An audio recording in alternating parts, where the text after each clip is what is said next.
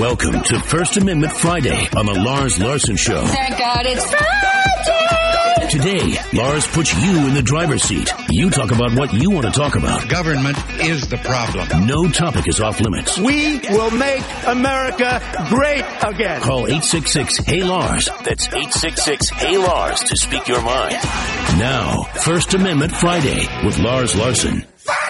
Welcome back to the Lars Larson Show. It's my favorite day of the week, First Amendment Friday. It doesn't bring the week to an end. It is my favorite because we open up the phone lines and everybody's allowed to comment on whatever you'd like to talk about. That's why we'd like you to exercise your First Amendment freedoms here in America before the powers that be in Washington, D.C. take them away, because they're certainly working on that. Let me tell you a couple of things, and then I want to get into something that's just come down involving Hunter Biden, the laptop from hell, and, of course, Joe Biden, and a stunning admission made by the Department of Justice about the laptop from hell and what the FBI knew about it at the time that everybody was calling the laptop from hell story in the fall of 2020, right before the election. They were all calling it a lie or Russian disinformation, all of that.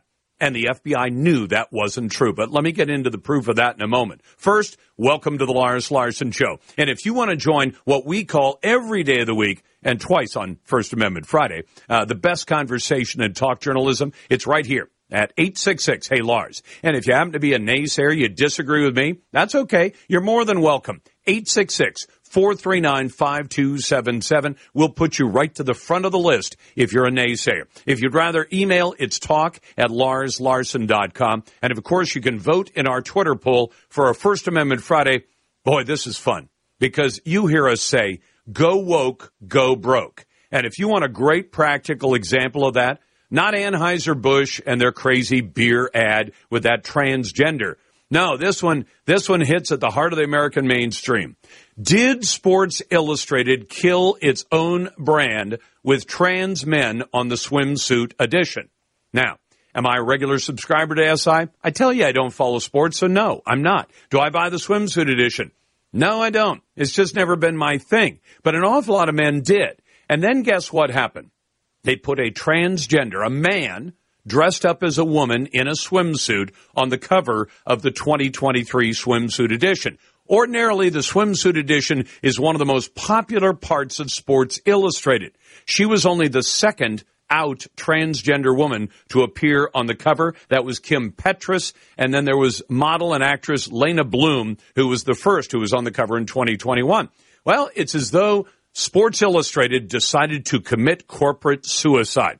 Guess what just came down today? Sports Illustrated staff has reportedly been told there will be mass layoffs. The email came out today. It's the latest crisis engulfing the iconic sports publication, as Not the Bee reports, that was also accused of publishing stories using artificial intelligence just a few months ago. But I think the death knell of Sports Illustrated, when you tell a bunch of men who follow sports, by the way, we got this swimsuit edition, and sometimes we had to have attractive women on the cover, and sometimes we have men who appear to be attractive women on the cover. How did you think that was going to go over? I mean, did they even go to one of those focus groups and say, hey, guys, what do you think? If we put a man in a swimsuit, a women's swimsuit, on the cover of the Sports Illustrated swimsuit edition, is that going to go over well? Did they get anybody to say yes to that? In any case, we've asked the question today, did Sports Illustrated kill its own brand with trans men on the swimsuit edition? I'd say yes, even though, as I always try and tell you transparency. I try to tell you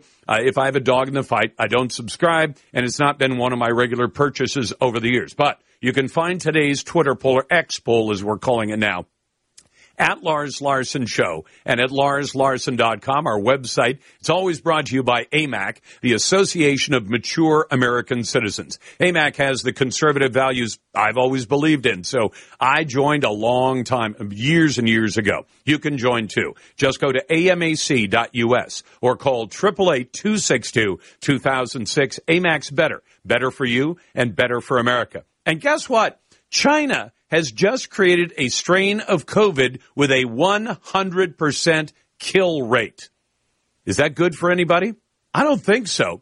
But the story New York Post reporting in a Wuhan-esque study, Chinese scientists are experimenting with a mutant COVID-19 strain. Hey, what could go wrong with that? That is 100% lethal to humanized mice. Those are mice that are used in the lab so that if they test some new procedure, drug, or process, that they can tell how's this going to affect people. The deadly virus known as GXP2V, I think they make them deliberately hard to say, attacked the brains of mice that were engineered to reflect the genetic makeup similar to people. Brand new study out of Beijing. The deadly virus is a mutated version of GX2017, which is a coronavirus cousin reportedly discovered in Malaysian pangolins. I thought the pangolins were never going to rear their ugly heads again. As you remember, back when they were still trying to push the idea that the virus out of China, the China virus, could not possibly have come from the virus lab in Wuhan, China. Remember when they were trying to push that nonsense? And they said it might have been the wet market where people buy living animals and then take them home for dinner, not to eat dinner with them, but to be dinner, that they said, well, maybe it's a pangolin. You know what? I have to admit, the pandemic introduced me to pangolins. I have no idea. I had no idea before that. They're kind of a scaly ant eater.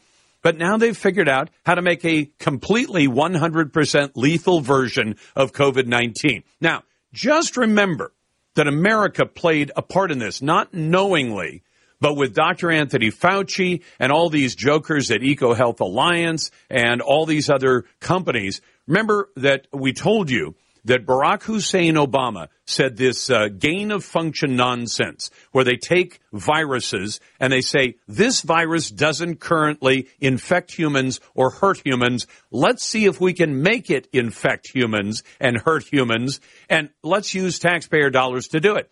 Even somebody like Barack Hussein Obama said, I'm not having that stuff happening in America. It's one of the few things that I would agree with President Obama about, and that is, don't do that kind of research. Well, apparently some of the scientists, including Fauci and company, decided, well, what the president meant was, if we can't do this deadly virus research to see if we can amp up viruses that don't infect humans so they do infect humans, when he said don't do it here, he meant, oh, why don't you take it to a communist country like China, one that is doing military biological research, and why don't you do the research there instead? And in fact, the brilliance of Dr. Fauci let the NIH actually take American taxpayer dollars and put that to work as well. Okay, so we got that on the agenda on First Amendment Friday as well. And then, I got to tell you this. The news just broke that the Department of Justice, the Joe Biden Department of Justice, has had to admit that the FBI knew all along that the laptop from hell, the one that Hunter Biden said is not my laptop, and Joe Biden said, oh, no, that laptop's full of Russian disinformation. The FBI has known since it took the machine into its possession in 2019 that that machine was Hunter Biden's machine. How did they know that? Because he had one of those AI or Apple cloud accounts where it mimics whatever's on your computer. They'd compared Hunter Biden's Apple account to his laptop. They were identical. The result is they knew it was Hunter's laptop. They knew it was not Russian disinformation. And James Comey and company allowed Americans to be lied to by the likes of Joe Biden and a lot of other people on the left. Back in a moment. It's First Amendment Friday. Your calls are welcome.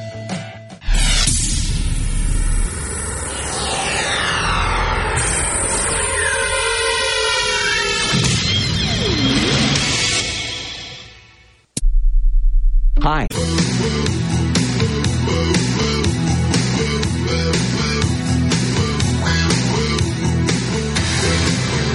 Can't get enough Lars? Follow him on Twitter @Lars Larson Show. Welcome back to the Lars Larson Show on First Amendment Friday. If you want to jump into the best conversation, it's right here every day. And, of course, on First Amendment Friday, every subject is fair game. And naysayers always go first at 866-HEY-LARS. That's 866-439-5277. Send your emails to talk@LarsLarson.com. And vote in our poll on X, used to be called the Twitter poll. Did Sports Illustrated kill its own brand with trans men on the swimsuit edition? They did it a couple of years, not in a row, 2021 and then 2023. Last year, Go woke, go broke seems to be something that works for just about every kind of business, whether it's Target, whether it's Anheuser-Busch, and now it apparently is Sports Illustrated, which today sent out an email laying off its entire staff, not just the folks who work on the swimsuit edition, but its entire staff. So absolutely amazing. It seems so foolish that you'd think after a while, in some ways it's like watching a horror movie where the characters in the movie keep doing stupid things and getting themselves into greater and greater amounts of trouble. Despite all the warning signs in the world, they just keep going down that path, whatever it is. And there are a lot of American companies that are doing that right now. But on a First Amendment Friday, we talk a lot about illegal aliens on this program because it is an existential threat to the United States. And, of course, Joe Biden, now just short of 3 years in office, has now actually facilitated the illegal entry of 10 million illegal aliens. And God forbid that guy gets reelected. We'll probably see another 2 or 3 million this year. And then in 4 more years of Joe Biden, or God help us, Kamala Harris, we'd probably see another 10 million illegal aliens enter this country. It's creating crime problems. It's creating financial problems. You can see that New York City, and I'm going to go into detail on this a bit later, I've been telling you that as these big cities are seeing large numbers of illegal aliens, and they say, well, we have to provide them with housing and food and medical care. And, of course, they bring crime and disease problems as well. They're diverting resources from their own citizens to serve the needs of people who are not even supposed to be in the country. But consider this. National Review did a great story talking about what a problem this creates in healthcare. And I'm going to tell you why you should not expect to see a lot of reporting on this. Because if I went to a hospital and I said, hey, listen, I'd like to know how many illegal aliens went through your emergency room in the last week. Number one, they would probably tell me, we don't know.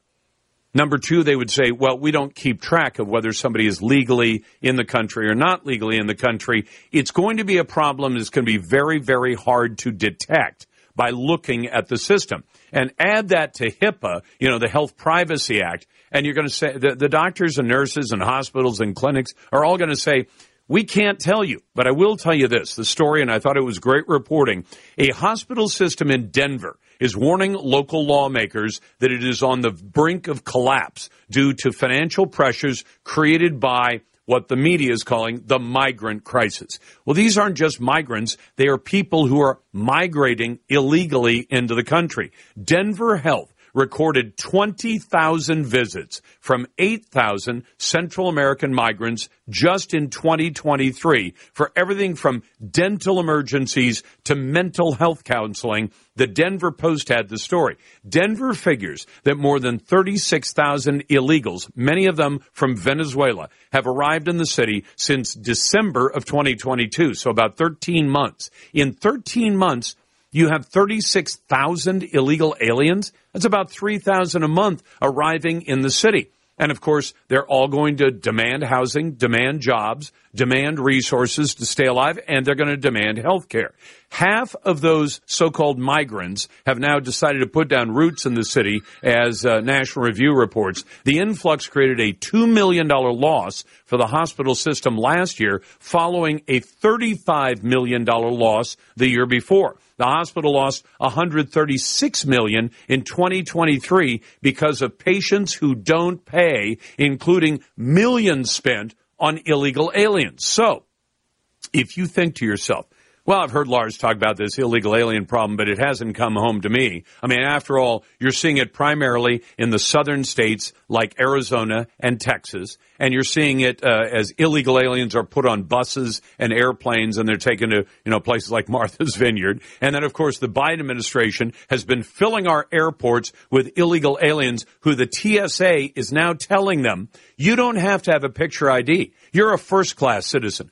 American citizens, they're the second-class citizens because an American who shows up at the airport has to provide a picture ID to be able to get on that plane. Illegal aliens, and the TSA is doing this so openly, they've actually posted signs saying that if you're not legally in the country, all you have to do is tell the TSA, I'm not here legally, and here's what I told the Border Patrol is my name and my date of birth. and my other biological information, which means that illegal aliens who often throw away their picture ID before they cross our border, before they enter the United States, because they want to tell Border Patrol that they are somebody that they're not. So, what does the TSA ask for? They ask for the illegal alien to tell them the name that was given to the CBP, the Border Patrol. And all they have to do is say, I told the Border Patrol my name is John Jones, and I'm from El Salvador, Honduras, Guatemala, one of the countries where the Biden administration has been offering up sanctuary or refugee status. So we're allowing people to fly on airplanes by merely quoting back the name they gave to the Border Patrol with no proof whatsoever of who that person is. And in some ways, I'm amazed that Americans have not become absolutely apoplectic about the fact that nobody likes going to the airport and going through TSA. I mean, I understand the purpose for them being there. I'm always very cooperative with the TSA agents. I'm not disparaging them, but nobody likes that process. And of course, nobody likes the prospect that if at some point you're taking a flight somewhere and you show up at the airport and you don't have your passport or your picture ID, you're not getting on the plane. Now, that's what Americans are told. But now we're being informed by the Biden administration, through the TSA, telling us at the airport, if you're an American citizen, the rules apply to you. If you can't show us a picture ID, you ain't getting on that airplane. And then simultaneously telling people who have no legal right to be in this country at all, if you're showing up and you're not a citizen, why, you don't have to have picture ID to get on the airplane. Now, imagine how crazy that is. But then imagine this.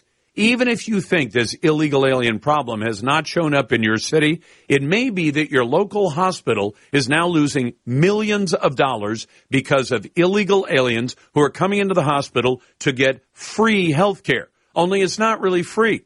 At the end of the day, either the hospital figures out a way to make Americans pay through their insurance, through their medical bills, force the Americans to pay the cost. And if that can't happen, well, Denver Health is warning its lawmakers, we're on the brink of financial collapse. We're on the brink of bankruptcy because of the huge weight of illegal aliens who are showing up at the hospital.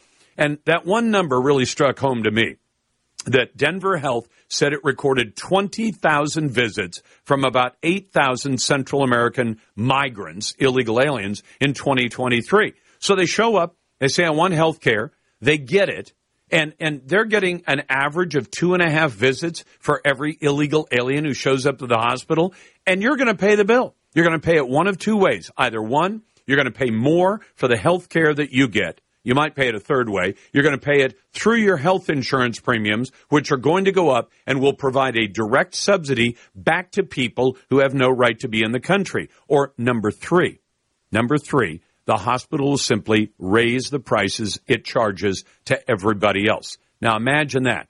Healthcare system being destroyed by the weight of illegal aliens that Joe Biden aided and abetted coming across the border. And guess what? Joe's buddies in the Mexican and drug and human trafficking cartels, they're making tens of billions of dollars off this illicit business, and Joe Biden isn't doing a damn thing about it. And yes, do I think that Homeland Security Secretary Mayorkas ought to be impeached for that? Yep, and put Joe Biden in line right behind him. It's First Amendment Friday. Your calls are welcome. 866-439-5277. Send your emails to talk@LarsLarson.com. The Lars Larson Show.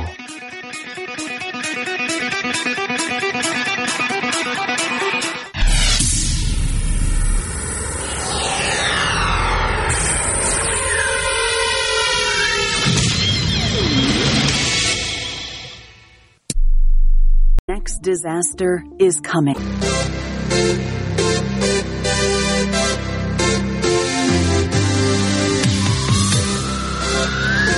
Is your radio too far away? Just tell Alexa, play the Lars Larson Show. Welcome back to the program. Glad to get your calls at 866-HEY-LARS. It's First Amendment Friday, and your calls are always welcome at 866-439-5277. Send your emails to talk@LarsLarson.com. Vote in our poll on X, used to be called the Twitter poll. Did Sports Illustrated just kill its own brand by putting trans men on the cover of the swimsuit edition a couple of years, 2021 and 2023? Just today, Sports Illustrated sent out an email notifying its entire staff that the publication was laying everybody off all at once. You can find the X poll at Lars Larson Show on X. You can also find it on our website at LarsLarson.com. Always brought to you by AMAC, the Association of Mature American Citizens. AMAC has the conservative values I've always believed in, so I joined years ago. You can go to amac.us to join or call 888-262-2006. AMAC's better. Better for you and better for America. Let's go first to Bob. Hey, Bob, it's First Amendment Friday. What's on your mind? Yeah, Lars, people need to realize we've got a drug problem in this country, and I don't mean by the drug smugglers and stuff, but our normal pharmaceuticals. There's a huge shortage of pain relievers, antibiotics, and other drugs that people really need. And yep. I've been calling around, and the pharmacies and the insurance companies say it may be 2 or 3 months for some of these painkillers to come back on the market, if they do. And people can't do that. The hospitals are going to get swamped, and they're going to run out. I'm wondering where all this is going. Well, are they when you call around, are they telling you that it's supply chain, and they're saying it is, or are they telling you that the drugs have been made unavailable for some other reason? Basically, they're just saying it's supply chain, and their suppliers can't tell them when for sure they will get any more. That's kind of frightening, isn't it? Because over the last 3 years, especially during the pandemic, we would hear about shortages of one kind or another, and we'd inquire, and sometimes there were sensible explanations, but it sounds like we still have a massive supply chain problem in this country. And I think ultimately one of the answers has got to be, Bob, that they have to make a lot more of not just the drugs, but the precursors that become the drugs. They got to make them here in the United States instead of making them in China and India. And I know there's a price differential, but I have to believe, having talked to some of the experts in the area, that the price differential is not gigantic for the things like the precursors and all. And frankly, I think it'd be a great industry to have come back to our shores. So I appreciate the heads up about the problem. Thank you. And I'll see if we can get somebody who has some expertise as to exactly what's causing the problem. If they're aware that there's a supply problem, is it being corrected or is it just being patched up to be good enough? Thanks for the call. Let's go to Thomas. Hey, Thomas, welcome to the Lars Larson Show. What's on your mind on First Amendment Friday? Hi, Lars. Just wondered if you ever found any evidence of voter fraud in 2020 election? Yeah, we sure did. Can I give you a good example that's just come to light this week? And we had the gentleman on from Data Productions, which is out of Georgia in particular. And what he did was he massages data for a bunch of different, he does it as a living, but he does it for campaigns and others. And what he found, and he just now beat the charges that were brought against him, where there were people accusing him of trying to engage in election interference. All he did was he took the lists of all the people who had voted. And Georgia law, I think sensibly, says if you are registered, say, in Atlanta, and then you decide to move somewhere else, they give you about a 30-day window. But if you've moved to some other place other than Atlanta, you need to change your voter registration. If you don't, and you go ahead and vote the ballot from Atlanta, and it's, say, 60 days later, you're actually committing a felony crime. Well, they found 36,000 instances of that in the Georgia 2020 presidential election. He also looked at the 2021 election, the one that happened in January to fill the 2 U.S. Senate seats, and he found the same people voting, even though they had given notice, I have moved, I've moved to a new address. It's been more than 30 days. That means those 36,000 votes were illegal votes. Now, the margin in 2020 between Joe Biden and Donald Trump was just a hair under 12,000 votes. So they found almost 3 times the number of illegal votes. So if you want a specific example, there it is. Any examples before that? Before that, when? In other elections? Well, there were 60 court cases. And then now you're reading Democrat talking points. Do you know how most of those cases were decided, Thomas? And it's important. Some on technicalities. Well, the technicality meaning that if you brought let's say you had a court case and you knew for a fact that it was 100% legit, but you filed it in the wrong venue, or the judge decided you had no standing to bring that lawsuit, they wouldn't even look at the nature of your complaint. They wouldn't look at whether or not what you're alleging is true or not. They'd say, I'm sorry, you're in the wrong venue, you don't have standing, any of those reasons. So those 60 cases, and it's a great Democrat talking point, they say, well, they looked at what happened in the election. No, they didn't. If you file a complaint about an election and they never look at the substance of the case, they just say, you don't have standing to bring this suit, then they never look at the case itself. So I know you're going to go back to those talking points, but the fact is there is evidence of fraud in the 2020 election. So I appreciate the question. Let's go to Danny. Hey, Danny, welcome to the Lars Larson Show. Hey, Lars, how you doing? I'm doing quite well. How are you? I'm good. Hey, quick question for you. So yeah. I'm a conservative guy. I don't watch news anymore locally because I think most of it's BS. I understand. So my question is this: are there conservative people in the media on the local news that have to tell the left-wing news, even though they're conservative people?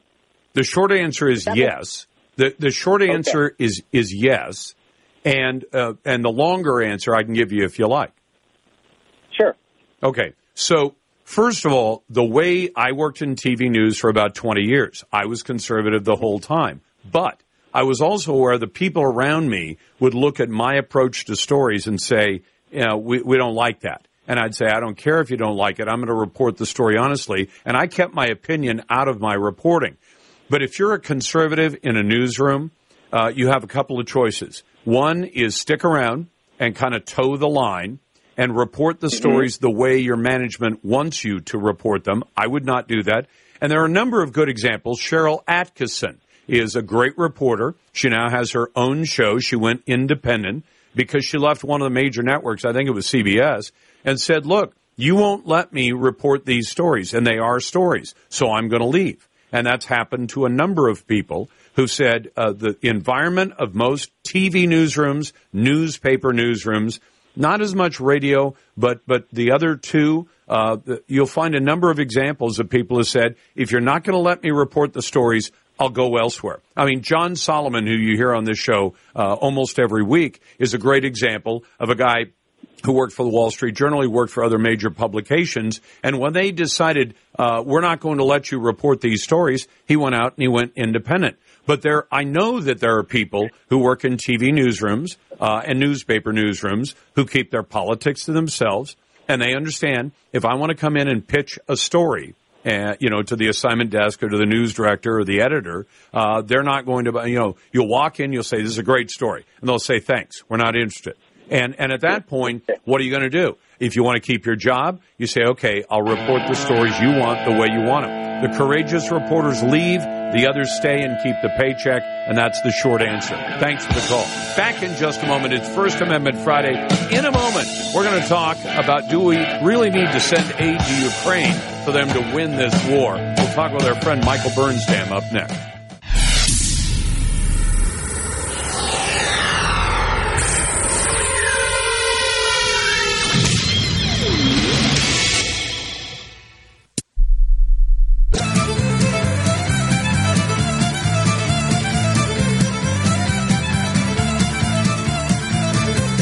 naysayers go to the head of the line at the Lars Larson Show. Welcome back to the Lars Larson Show. It's a pleasure to be with you on a First Amendment Friday. I'll get back to your phone calls and emails shortly, but first, I want to bring back my friend Michael Bernstam, research fellow at the Hoover Institution at Stanford, and an expertise in international economics, the former Soviet Union, and Russian politics in general.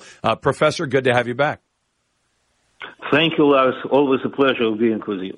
Where are we going to be if the United States and others decide that we're just simply not going to keep on funding the war in Ukraine, or not as much as we have up to this point? Because Joe Biden this week on Wednesday wanted to talk to top congressional leaders about his request, not only for Ukraine, but for Israel as well. And then he tied in border security too. But there may be a question mark about whether or not this money continues the way it has for about the last almost 2 years now. The war critically depends on this money because the Ukrainians are naturally outnumbered. The ratio of soldiers is 4-1. Ukraine is exhausted, and the only way it can sustain this war is with Western help, because Western weaponry and Western equipment are much higher quality and much better than the Russians. So otherwise, Ukraine may, by the end of this year or earlier, may fall, and the war may expand further. But there is another side to it, and the side is that very much depends not just on Western money aid to Ukraine, but on the price of oil. And the United States is already helping Ukraine and helping the West in general by expanding tremendously oil production. Now we produce 13.2 million barrels a day. Next year, for the 2024, it will be 14 million barrels a day. Oil prices will decline all over the world. OPEC will be ousted as a price maker, and the Russian coffers to finance the war will be much weaker because Russia funds this war from oil. Well, you understand, Michael, that this actually is delicious for me, because Joe Biden, who came into office and actively waged war on the fossil fuel business, is having to do the thing that he didn't want to do, and that is basically adopt the Trump policy on energy to fund his other venues like Ukraine. That's the best thing that the Biden administration has done with oil, with natural gas. Natural gas prices are now lower. They're under $300 per 1,000 cubic meters. It is lower than before the war. And the oil prices are now about $78 per barrel, which is again the same as before the war. And they will be even lower because this Red Sea bombing by the Houthis adds $3, $4, $5 per barrel because ships have to go around the Horn instead of going through the Suez Canal through the Red Sea. But this will be over. So generally, in a sense, I'm not trying to exaggerate, but the fate of the war to a significant extent will be decided not in Washington and not in Kiev, but in the permanent basis in Western Texas. And that's kind of nice, isn't it? But again, it's remarkable. Well, all of us who argued for more drilling and argued against Joe Biden as a candidate when he said he was willing to put hundreds of thousands of Americans out of work if necessary to shut down the fossil fuel business, the guy who in his State of the Union got laughed at by Republicans in Congress when he said we won't even need oil in 10 years. This guy seems to have no connection to reality, and now he has to realize that the very actions he took on the very first day in office are working against him today, and he's going to have to go back to the Trump policy. Precisely, and it saves lives, it saves the West, it saves Western economies, it benefits poor countries tremendously because for them oil is the most important thing for economic development. They cannot afford expensive energy, and it is a lifeline for poor people all over the world, and it is the American ingenuity and American technological advancements that makes it available against the efforts of the Biden administration. Professor Bernstam, it's always a pleasure. Thanks very much, and have a wonderful weekend. You too. Thank you. Thank you. It's First Amendment Friday. To your calls now. Let's go. We always put naysayers first. Joy, welcome to the program. What's on your mind? Thanks. When you are disputing the 2020 election results, you always talk about the court cases, but I didn't today until the caller brought it up. I brought up the example that we have documentary evidence in Georgia that 35,000 illegal votes were cast by people who had moved more than 30 days, voted more than 30 days after they moved, and therefore, by voting, committed a crime and cast false ballots in the 2020 election. So that didn't have to do with a court case. That had to do with the fact that the guy who developed that, Mark Davis, actually had to fight a case of his own because he was attacked by Stacey Abrams' group saying, you've lied about all this. He went to court and the judge decided he was right, that there were 36,000 illegal votes cast in the 2020 election. Does anybody on the left side of the aisle give a damn when we have a major election that's decided in part by tens of thousands of illegal votes? Well, what I was going to say was that each of these states have performed 2 or 3 of their own audits, and they have come up that there was not the fraud that would change the election, and it happened in 22. They also have investigative criminal fraud groups that they've formed at the state level, and they have not proven that there was fraud. So I guess I would look at the election, and most of these are Republican states, so I would look at the election results and look at the people who were actually holding the elections in the states. Okay, but Joy, some of the audits you've talked about are recounts. Now, do you know why a recount is not a great measure of whether or not it was a fraudulent election? Do you understand why? Well, if it was fraudulent the first time, then they're going to recount it the same way. But let me tell you, it's going to. And so when I tell you that this Mark Davis out of Georgia, who says we've got the records, there's state records that show 35,000 people cast ballots that were cast illegally, and the difference between Biden and Trump was only less than 12,000. So. When you say that, if you recount those... They didn't vote twice, right? They didn't vote twice. They voted illegally. No, but if you have a greater number of illegal votes than the difference between the two candidates, the election is null and void. But it depends on, if they went to college or if there were other reasons, they can still do an absentee ballot in their home. They can if they do an absentee ballot. But what this man is saying is they've got state records that show 35,000 people had moved more than 30 days before the election and cast ballots anyway from their old address, which means the vote was illegal, the act of voting was a crime, and the election was a fraud. I mean, that seems pretty clear and simple to me. Joy, thanks for the call. It's First Amendment Friday. The Lars Larson Show.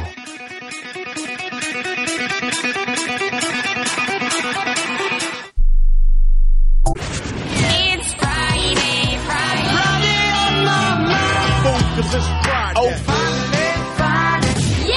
Friday! Woo! Welcome to First Amendment Friday on the Lars Larson Show. Thank God it's Friday! Today, Lars puts you in the driver's seat. You talk about what you want to talk about. Government is the problem. No topic is off limits. We will make America great again. Call 866-HEY-LARS. That's 866-HEY-LARS to speak your mind.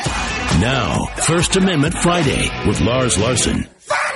Welcome back to the Lars Larson Show. It's a pleasure to be with you, and I'm always glad to get to your phone calls and emails. And First Amendment Friday, my favorite day of the week. We open up the phone lines, and I'm going to get to calls here in just a moment at 866-HEY-LARS. That's 866-439-5277. And if you happen to be a naysayer, we're going to put you right to the head of the line right here on the Lars Larson Show. We've done that for more than a quarter century. We're going to keep on doing it as long as I'm here.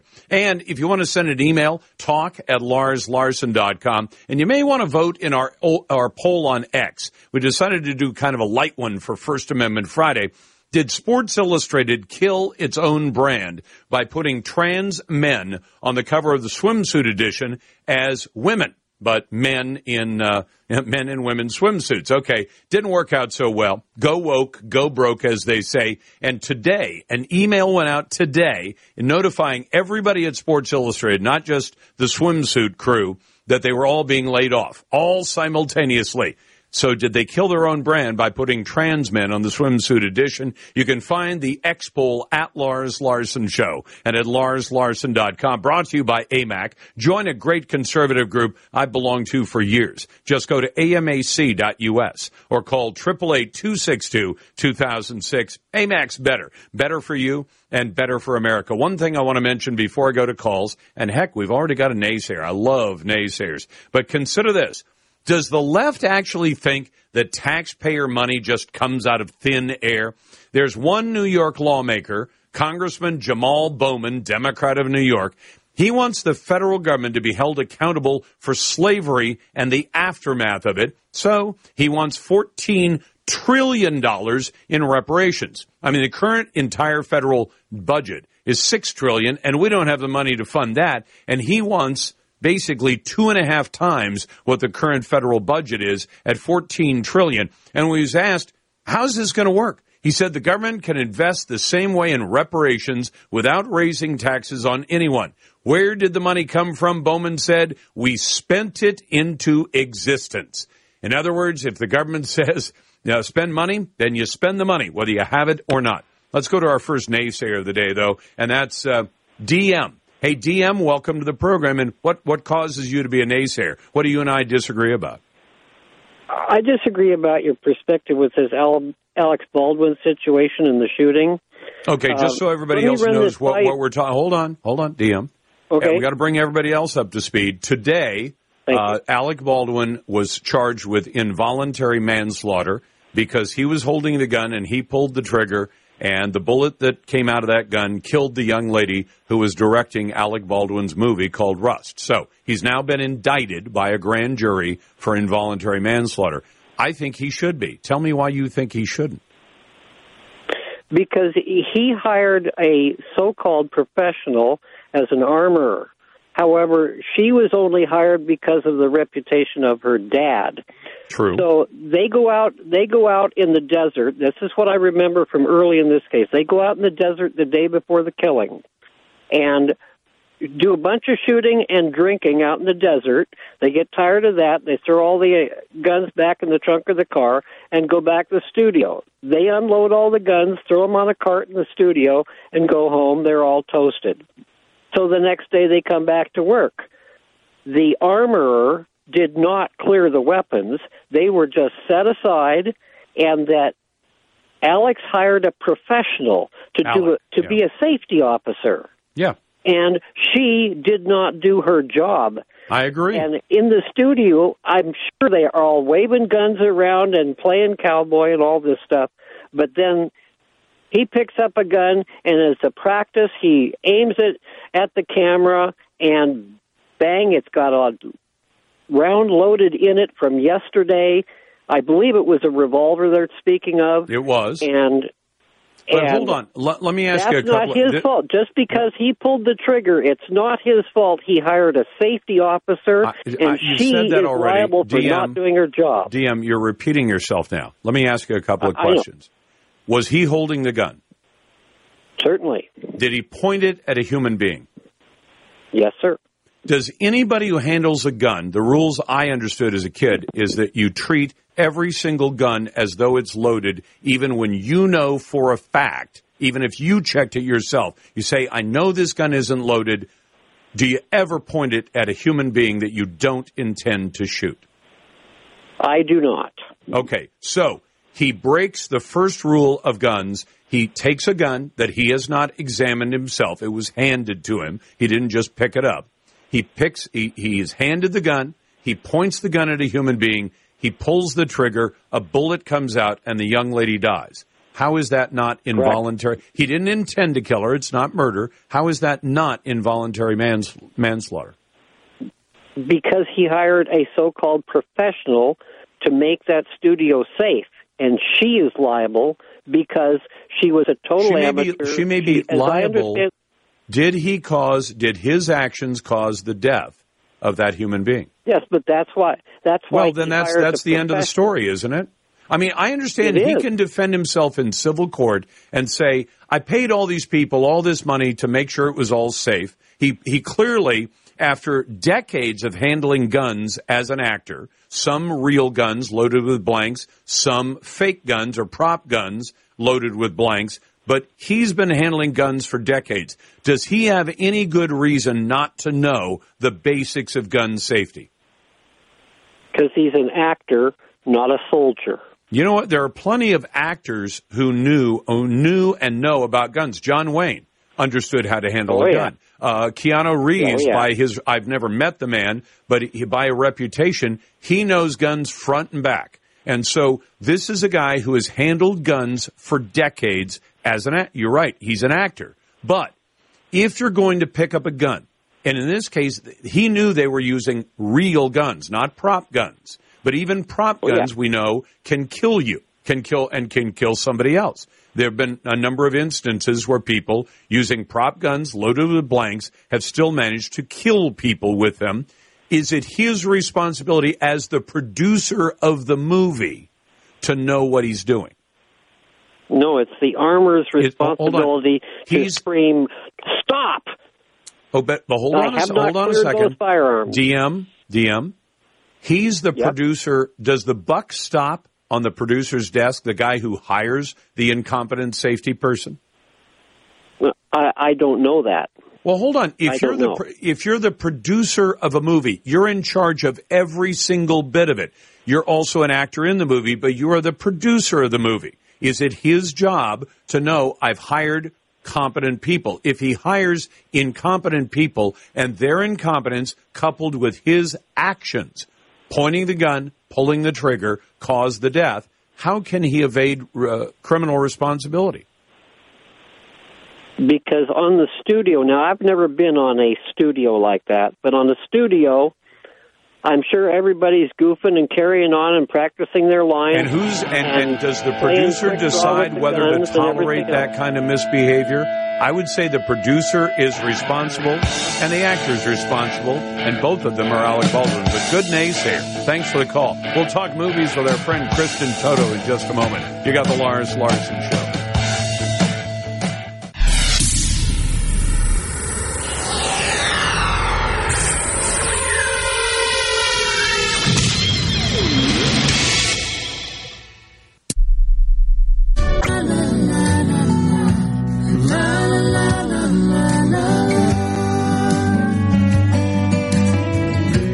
Exercising the right to free speech every day. This is the Lars Larson Show. Welcome back to the Lars Larson Show. It's a pleasure to be with you on First Amendment Friday. And my friend Kristen Toto, the host of the Hollywood and Toto podcast, joins us now. We talk movies all the time. How are you, Kristen? I'm good. I just got a naysayer call, and I want to put the question to you. He says, look, Alec Baldwin now indicted for involuntary manslaughter because he pointed a gun at a woman, pulled the trigger, the bullet hit her, killed her, and I think he's guilty. I'd like your unvarnished opinion.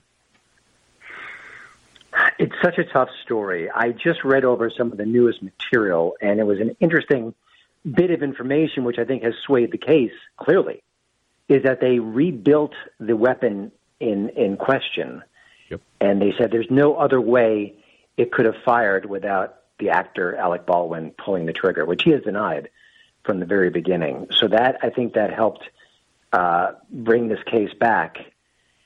And I'm still torn. You know, part of me is it is the armorer's fault for putting a bullet, a live round, in that gun. But I've also learned over the last couple of years that actors have an extreme responsibility when they're on the set and using weapons, to take extreme caution and to go through the motions and to understand the weapon and how it works and what's going on with the weaponry. So let's let the court decide. I mean, it sounds like there's enough information here to put him in front of a jury. So, it's a tough one to talk about. The naysayer called in had a similar argument to yours, and that is, well, the armorer was incompetent. And I said, who hired the armorer? Who made all the critical decisions? What was that? Go ahead. Yeah, you're absolutely right. Sorry to interrupt, but he was a producer on the film. So that is another extreme complication here. Yeah, because you say, well, where does the buck stop? Well, with the guy who made all the decisions. Well, you had an incompetent armor who was hired by whom? The producer of the movie, who was also Alec Baldwin. I can't wait for that guy to be put on the stand if he agrees to be put on the stand. He doesn't have to go on the stand, but I kind of wonder if he doesn't want to get on the stand and say, look, it's all her fault. It's a young lady who was the armorer. It just strikes me that he's going to have a tough time. If I were the prosecutor, I'd say, so, Mr. Baldwin, how long have you been handling guns, both real and prop, on movie sets? And he's going to say, well, a couple of decades. Uh-huh. Do you think you're at least reasonably familiar with the rules of handling guns safely? You know, whether the staff that you hired does it or not? And he's going to say, well, yeah, and or no. So you routinely go out and star in movies and handle real guns that have real blanks in them, and you just trust that the people around you will take care of that. And then wait for one of those famous Alec Baldwin explosions, like the ones that happen when he yells at paparazzi or cab drivers or food delivery people or whatever, and have one of those on the stand. So, yeah, it's a great point. And also, listen, this is an independent film. Money is tight. They're looking to cut corners. They're trying to make things happen without spending a lot of cash. And it certainly seems possible that they hired a less than adequate armorer to oversee the weapons on the set, which was obviously going to have quite a bit of gunplay. That is not where you pinch pennies. You just don't. That's not where you cut a corner or two. And the results have been tragic. The other thing I'm curious about is that we've all heard stories from almost the beginning that there were people who were goofing around and shooting at things and drinking and putting real ammunition in the guns, and say, were you aware that any of that was going on? And as a producer of the movie, did you allow all this misbehavior on the set, that could have led to a tragedy? And I mean, he's going to have to say, no, I was completely clueless, I guess, if he testifies at all. It's another great point. And I think it seems like in Hollywood, every 20 or so years, maybe a little more, we have one of these horrible incidents. The son of Bruce Lee, John Eric Hexum on the set. That might be 40 years ago now, or 35. And then it's a wake-up call, and everyone is, completely aware. I was on a movie set shortly after this happened, and I listened to some of the talking, the conversations, the orders that were on that set, and it was very specific, very clear, very no nonsense. We're doing this the right way, and sometimes that's life, where we just let down our guard a little bit, and it sounds like that's what happened on that set. Yeah, it does. And think about all the things on him. I haven't been on any movies. As my dad used to be, he was an extra and a bit player in a bunch of movies. But you think about all the things on a movie set that could kill you. Electricity, water, explosions, collapsing buildings. I mean, it sounds like movies, depending on the kind of, if it's not Remains of the Day, but it's some action movie, it's probably about 50 different things that could kill you almost any day of the week. Yeah, and there have been some close calls you've heard time after time on sets, and a lot of actors have been hurt. Harrison Ford hurt himself in one of the more recent Star Wars films. So things happen. I think Daniel Craig got beat up pretty badly making the different Bond movies. Sylvester Stallone went to the hospital when he was making Rocky IV. It sounded serious. I mean, Dolph Lundgren just teed off on him. He wanted him to tee off on him, and he paid the price. So sometimes these actors really do put their lives at risk for the art. Hey, I want you to talk about this. This piece about conservative movies that many people may not even recognize have conservative messages built into them. Yeah, listen, in a way, if you're a conservative movie fan, you got to beg for scraps. You're not going to get a whole bunch of movies that directly speak to you. And so that puts us in a bit of a pinch. But when you think about other movies, if it's not a rah-rah conservative movie, some of the themes that you find within them actually do have a conservative kind of the DNA there. And, I even mentioned Beavis and Butthead to the Universe, which came out, I think, a year or two ago. And there was they make fun of soft on crime policies. They really skewer the whole white privilege notion. I mean, here are these two idiots who are on paper brimming with white privilege, but of course are they anything but privileged at all.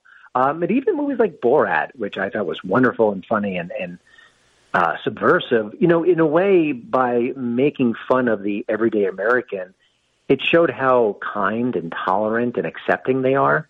to all the Borat's insanity. So, I think if you can kind of look a little deeper in some of these movies, there's something there for sure. Well, and how about you mentioned Called Jane as one movie I'm not familiar. Oh, I don't know if that was a more of a pro-abortion movie, and I hadn't seen it. But I did mention movies like Barbershop, The Next Cut, and that one really had hey, the government's not going to help us out. We've got to band together. We need traditional values. And this is a film with a primarily black cast. You would think for their political leanings would be left of center, but not exactly. Ice Cube was one of the main stars there. So movies can surprise you, and I list a whole bunch of them at the Blaze, and I just started contributing to the Blaze, by the way, because I don't have enough work like you.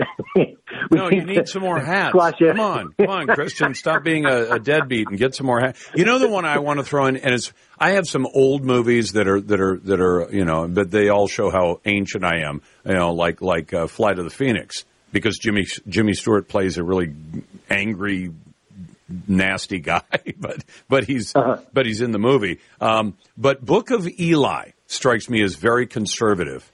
Interesting.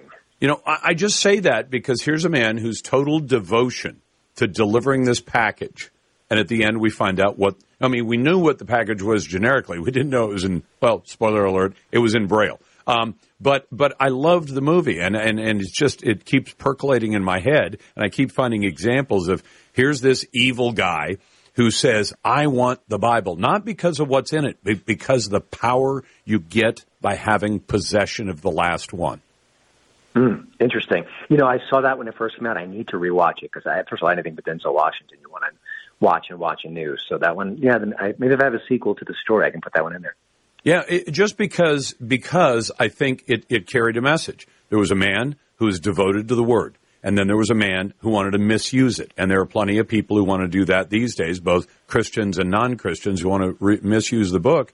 And Denzel Washington's steadfastness was solid. Mm-hmm. And the evil guy who just wanted possession of the book because of the power it would bring, well, he didn't exactly end well. So, Kristen, thanks so much, and congrats on your new position with the Blaze. We always think it's great when you get new opportunities to read Christian Toto. Thanks so much for the time. My pleasure.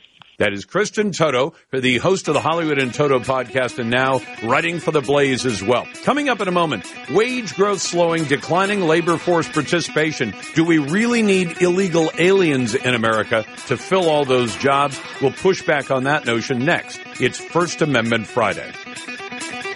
The Lars Larson Show.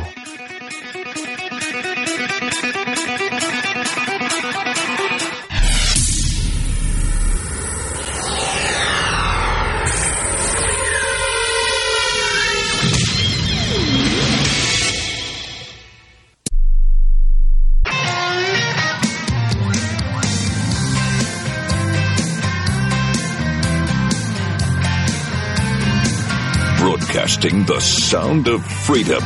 Here's Lars Larson. Welcome back to the Lars Larson Show on First Amendment Friday. It's a pleasure to be with you, and I'm glad to get your phone calls and your emails at 866-HEY-LARS. That's 866-439-5277. Send your emails to talk@LarsLarson.com. I think since I was about 14, I've had at least one job, most of the time 2 jobs, for my entire life. So it seems kind of strange to me that a striking number of working-age, non-disabled young men and women are just simply not working. And so then we're told, well, we have to have a whole bunch of illegal aliens come in to do all these jobs, which, again, makes absolutely no sense to me. So I thought we'd get on Andre Barnes, who's the HBCU Engagement Director for Numbers USA, which is the nation's largest organization that focuses on immigration policy specifically. Andre, welcome back. Thank you, Lars. Great to be here. Should we be concerned about what's called the labor force participation rate, which I know some people misunderstand it, but it's basically the number of working age people who actually are working a job at any given point. And it's strikingly low right now, isn't it? It is very low. And the problem is that we have a policy problem and a PR problem. So the PR problem is Americans have been told that there are a lot of jobs that Americans just won't do. And that if immigrants aren't in the fields harvesting our food, if they're not in our meat packing processing centers, packing our meats, if they're not out there mowing our lawns, then those things are not going to get done. But if we look at the numbers, 472 civilian jobs, of the 472 civilian jobs, there are only 6 that are majority immigrants. So there's just a lot of myths out there about this policy that we can't survive. This myth that we can't survive without immigrants. Well, and the mythology goes on because you've got a whole bunch of illegal aliens and a few 100,000 jobs that are in the stereotypical, maybe they're even accurate as a stereotype, where the majority of the workers, like you said, working in plant nurseries, working, harvesting crops in the field and things like that. And yet the logic is, well, I don't care if we have illegal aliens. They're just doing jobs I'd never want to do, except they are doing a lot of jobs that Americans would like to do, construction being one of them. That's right. And here's another thing. I was blown away by this CIS report where a lot of times they're saying that Americans won't do these jobs, but there are many jobs thought to be overwhelmingly immigrant that are actually majority Americans working the job. For example, maids and housekeepers, 51% native born. Taxi drivers and chauffeurs, 58% native born. Construction and laborers, 66% native born. Porters, bellhops, concierge, 70% native born. So the list goes on, but you're right. There's that narrative there, and Americans are really competing for the same jobs with immigrant workers. Well, and Andre, am I wrong? I'm not an economics expert or anything, but I assume that if some of those jobs that we think of as stereotypically immigrant jobs or illegal alien jobs, people who can really be taken advantage of because their status in the country is a little on the shaky side. If you said, well, you can't hire those people anymore, well, that means I'll have to hire Americans, okay? And they won't work for these wages. That's right. You're going to have to raise their wages. Tough luck. Raise the wages, hire the people you need. That the employer would have to either raise the wages, which would be good for workers, Americans in particular, right, or they might actually mechanize the jobs, and some of them, it makes sense for them to mechanize. The only reason they've been able to avoid mechanization is because they have all this cheap, illegal alien labor that almost every president, except Trump, allowed to flow into the country almost unimpeded. Exactly. And here's the thing. There's a lot of money in bringing in the cheaper labor. But you're right. It does drive down the cost. But I have this number. Immigration grows the economy. It creates a $50 billion surplus, but then it redistributes $500 billion from people who compete with immigrants to people who use them, meaning people who employ these illegal immigrants, these Fortune 500 companies who are getting by on this cheap immigrant labor. They're benefiting from it. And a lot of times what happens to Americans is that the federal high immigration policies have taken wealth from Americans before it's even earned. This is directly out of Roy Beck's book, Back of the Hiring Line. So if people have questions about can we, if we're in a situation where do we have a worker shortage, the answer is no. We're just not utilizing the sources of Americans that we have that can be potentially doing the job. Andre Barnes is HBCU Engagement Director at Numbers USA. Now, Andre, you might say I have a dog in the fight with HBCU because I used to raise money for, the UNCF, which was for historically black colleges and universities. I like that. I know that some people have problems with them. I don't care. Donald Trump did right by HBCU. Is this point getting across to young black Americans who are going to college that these kind of policies they may not be harmful as much to the college graduates, but they're certainly harmful to black Americans and brown Americans? And I really appreciate the question, and the short answer to your question is no. Because it's not getting across? It's not getting across. Now, I'm going out there and I'm bringing the narrative, but I'm only one person doing this thing. I'm the only one that's bringing this message to the HBCUs. And I'm looking for more opportunities to get out there to more HBCUs. But when I went to the students and asked them questions about what's going on currently in the country at our border, they had no idea what was going on in Texas. They had no idea what was going on in Chicago with the migrants being bussed up there and then them being overwhelmed with the migrant surge. They had no idea that Mayor Adams said that this immigration surge is going to bankrupt New York and cost us $12 billion. They had no idea that any of this was going on. So I'm pushing every day to get more invites to these HBCUs, whether it's student organizations, whether it's presidents that we're reaching out to, whether it's professors. I've had 2 opportunities at Dillard University and Kentucky State University, and it's been great. Well, are they pushing back, Andre? Are they pushing back? Are the HBCUs as a group, are they open to you coming on to campus with that message? Or do they and the students say, no, we don't want to hear it? Now, when a lot of times the HBCUs have been open, but there have been some that have been a little close-minded about it. And a no from an HBCU doesn't mean that I might not get on campus at all. That means that that student organization might not be interested, or that professor might not be interested. But as the word keeps going out, and as people have to really engage with the numbers of people that are coming over and the policies that will affect the children of these students that are in schools now, they're going to have to deal with these issues, and some of them might be open over time. So I'm going to keep pushing every day. Well, you're an optimist. I got to tell you, and I share your optimism. I want it to work. I guess what I think about is a young black man or woman going to an HBCU. And it may be that back at home, mom and dad may not be college educated or working in a college-type job. If they understood these illegal aliens, especially coming into our country, are taking money out of your mom and dad's pocket, who are working their tail off to make sure you can go to college, maybe it would resonate better with them. But, Andre, keep up the good work for Numbers USA, and we appreciate your time. Thank you so much for having me. It's my pleasure. That's Andre Barnes from Numbers USA. Glad to be with you. Always glad to get your calls at 866-HEY-LARS. If you're a naysayer, we'll put you right to the head of the line at 866-439-5277. You're listening to The Lars Larson Show.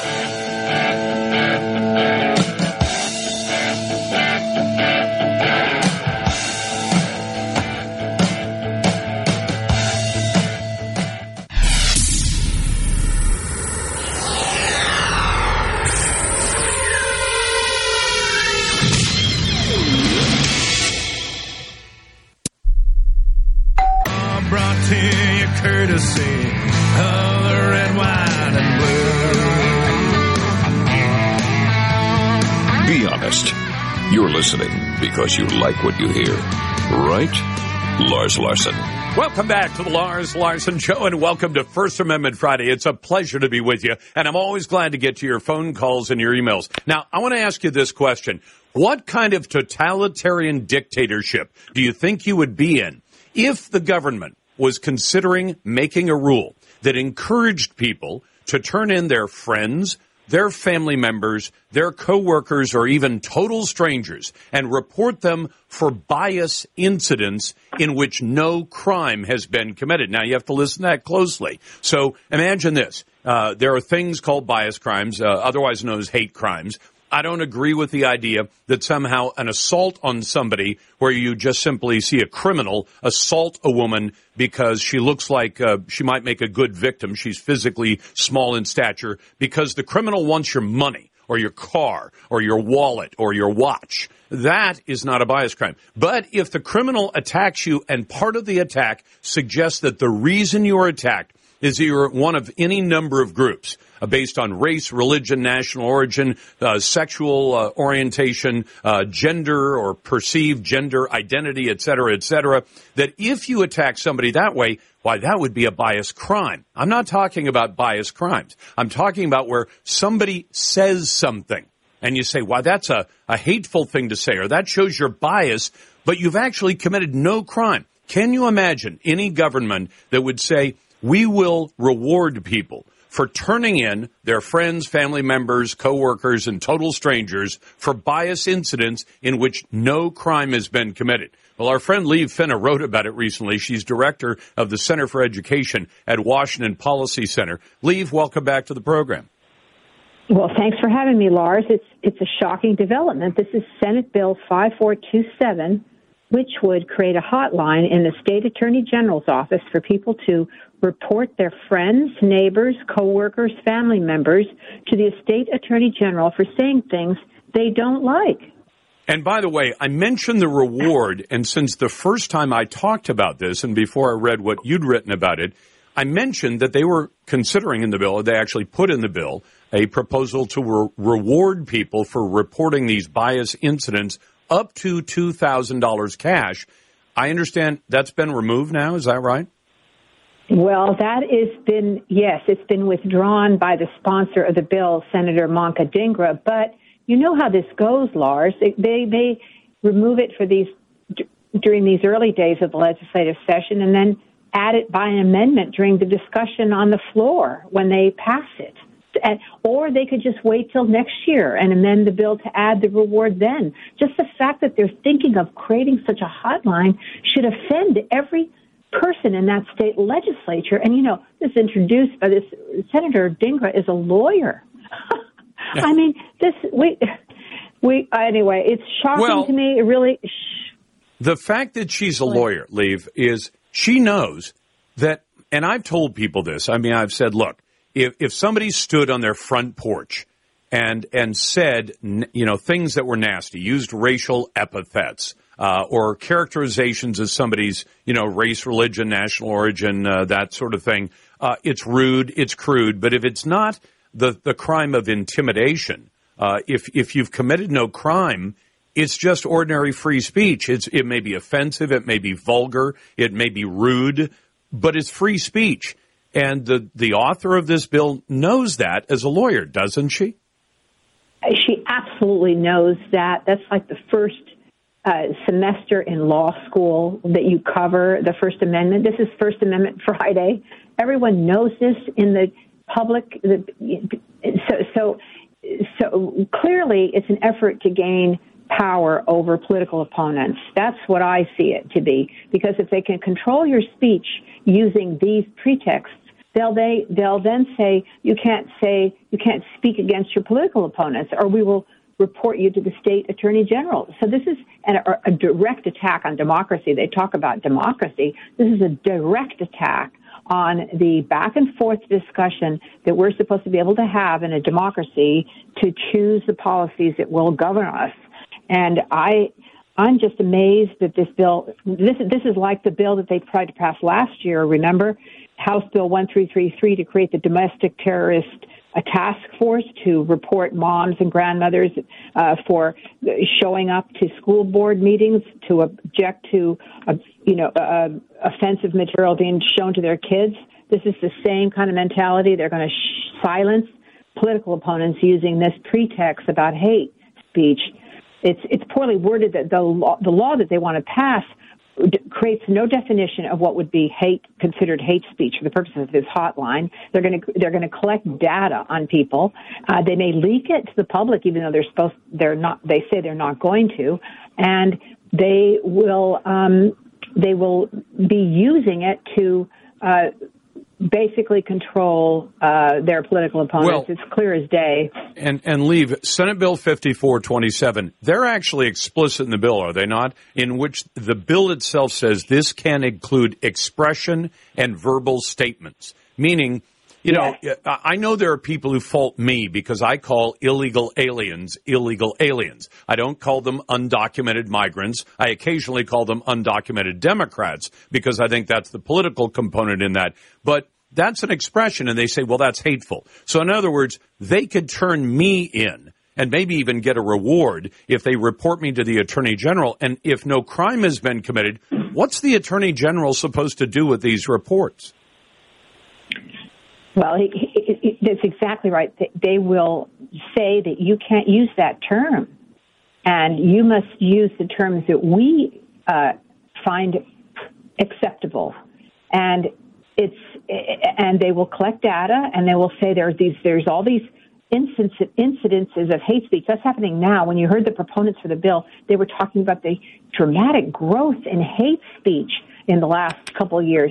Well, that's just nonsense. They've created the problem in the schools in the first place with the whole DEI racism that they're teaching children how to think and how to speak. And if you don't use a certain pronoun, you are considered hateful. Oh my gosh. So this is creating the foundations for a surveillance of the public. And it harkens back to totalitarian regimes of the 20th century. People do remember their history, I hope. This is what Stalin and Lenin did. This is what Hitler did. This is what turn in your parents, turn in your friends, turn in your classmates, turn in your coworkers, and make everybody suspicious of everybody. And fearful of what is being said about you.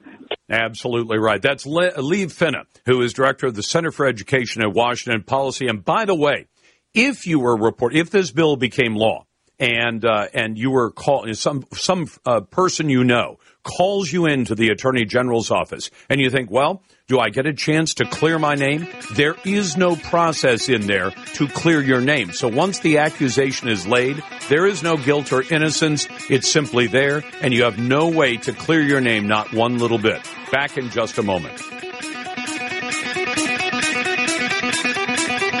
The Lars Larson Show.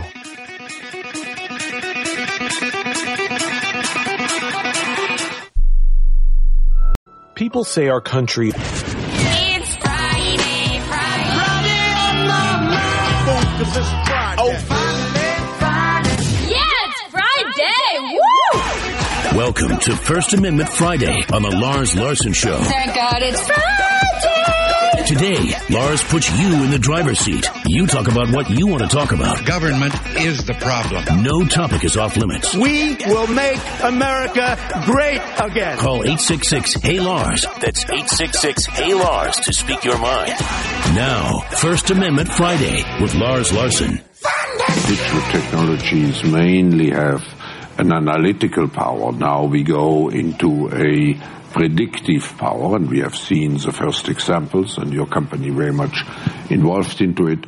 Yeah, that's Klaus Schwab, one of the most evil people on planet Earth. He's the guy associated as head of the World Economic Forum, which is the globalists who'd like to have one world government. And in fact, Klaus Schwab is apparently getting bold enough these days. Here's Klaus Schwab saying we've got digital technologies and we have this predictive ability because of that. Let me tell you where that guy wants to take that. And what he's suggesting is nobody has to have elections anymore. We'll simply have everything decided by computers instead. First, welcome to the Lars Larson Show on First Amendment Friday. If you want to jump into the conversation, you're always welcome at 866-HEY-LARS. And if you happen to be a naysayer and disagree with me, that's okay. You're more than welcome. We'll put you right to the head of the line at 866-439-5277. Send your emails to talk@LarsLarson.com. I made it clear how I feel about the World Economic Forum. It is an evil organization. It is a bunch of primarily elites, elected officials, and rich folks. And what they believe, and they say it all the time, we know how to run the world. The rest of you people are just the masses, and we are going to tell you how we're going to run the world. And we will no longer, in WEF's crazy imagination, in their fever dreams, they imagine a world where there are no more sovereign countries. There are no more people who are able to make their own decisions. Instead, what they're going to do is they're going to make the decisions for us because they're better educated, they're better able to do any of the things and make any of the decisions. So I want you to listen to this soundbite from Herr Schwab about what he imagines for the future of elections. But since the next step could be to go into a prescriptive mode, which means you do not even have to have elections anymore because you can already predict, and afterwards you can say, why do we need elections? Because we know what the result will be. Now, if you think that Herr Schwab is suggesting, hey, we all know that Donald Trump is going to win the Republican nomination. We all know that he's going to win the presidential election in November. Therefore, we don't have to have an election. Let's get Donald Trump into office. That is not at all what Herr Schwab has in mind. In fact, what the folks at the World Economic Forum meeting this week in Davos, Switzerland are saying is we are trying to protect liberal democracy. Now, I understand we're a republic, but we have a lot of democratic elements. We have elections. We elect our representatives. They, in theory, represent our point of view on Capitol Hill, in the White House, and in state legislatures. If you say, well, that isn't exactly working the way it was designed to, I would agree with you. But then we had Kevin Roberts. He's the head of a group called the Heritage Foundation. I think the Heritage Foundation is generally a good organization, although they all have their flaws. But he sat down and he gave them the whole 9 yards. I want you to listen to part of this because he takes issue directly with the fact that this bunch of liberal elites at WEF in Davos seems to think that they have all the solutions when, in fact, Kevin Roberts of Heritage suggests, no, it's something else entirely. Take a listen. With all due respect, nothing personal, but that you're part of the problem. Political elites tell the average people on 3 or 4 or 5 issues that the reality is X, when in fact reality is Y. And in fact, he says, you guys are part of the problem. So let's go through a few of the things that he talked about, because he took the biggest issues of the day: immigration, crime, climate change, and energy generation. Take a listen to what Robert said to WEF this week. He gave it to him with both barrels about immigration. Elites tell us that open borders and even illegal immigration are okay. The average person tells us in the United States that both rob them of the American way of life. They're right. President Trump will take that on behalf of the average American. And he will. That's why Herr Schwab is not saying, well, we already know who's going to win the presidential election. Why don't we just put Trump in the White House and kick Joe to the curb? And then there's the issue of crime, where WEF is the same way. If you want to know who's pushing all these policies of don't arrest people, diminish the size of police, don't prosecute people, don't put people in prison, well, some of them are certainly represented at the World Economic Forum. Listen to what Kevin Roberts had to say to them. Elites also tell us that public safety isn't a problem in big American cities. Just travel to New York or Washington or Dallas, Texas. The average person will tell you that the lack of public safety damages not just the American way of life, but their life. President Trump will take that on. Yeah, and then you've got this, and here's the great irony of WEF. Now, they'll fly there on their private jets. They'll stay in fancy hotels. They'll sit around for a week and talk about the future they have in mind for us, whether we agree with it or not. And they will tell you, you have to give up coal-fired power, and you have to give up fertilizer to grow crops, and you have to do all this. Well, Kevin Roberts took them on climate and energy as well. The solutions, the average person know, based on climate change, are far worse and more harmful and cost more human lives, especially in Europe during the time that you need heating, than do the problem and the problems themselves. He then went on to tell them the number one adversary, not only to the United States, but more pointedly to free people everywhere on this planet, is China. China has made no bones about it. China wants to be the dominant economic, military, and diplomatic force on planet Earth. They want to run things. Now, you'd say, well, if WEF is claiming that they're out there to protect liberal democracy, can you imagine anything more antithetical to liberal democracy than the communist dictatorship in China? And yet WEF is good buddies with the Chinese. They think they're great. And there's also the WHO, the World Health Organization, the folks who almost exactly 3 years ago, on the 14th of January, 2020, was 4 years ago, was telling us, well, COVID, yeah, it's a problem, but we don't see any sign that it spreads from person to person. That was January 14th of the pandemic year. And he also pointed out that they want to force gender ideology on the world. In other words, all this gender nonsense you've been hearing about in America, you know, where young men can compete against women as women and beat them, where everybody has to say the right pronouns or you get into all kinds of trouble. And then finally he wrapped up with this, because I watched the speech. I don't know the language he speaks, but Javier Milei, the new head of Argentina, spoke. Listen to what Kevin Roberts says about that. I think President Trump, if in fact he wins a second term, is going to be inspired by the wise words of Javier Milei. who said that he was in power not to guide sheep, but to awaken lions. That's what the average American and the average free person on planet Earth wants out of leaders. Now, what are we getting out of our leaders right now? When they sign up for things like the World Economic Forum and they say, we imagine an Earth without borders. In other words, no American sovereignty. I want you to just imagine what happens. The God-given freedoms and liberties we enjoy in this country are not enjoyed by the vast majority of the 8 billion people on this planet. You wipe out that border and you say America is no longer a sovereign country. The whole idea of those freedoms simply goes away so that all of us can dance to whatever tune the economic elites from WEF believe in. You've got the Lars Larson Show.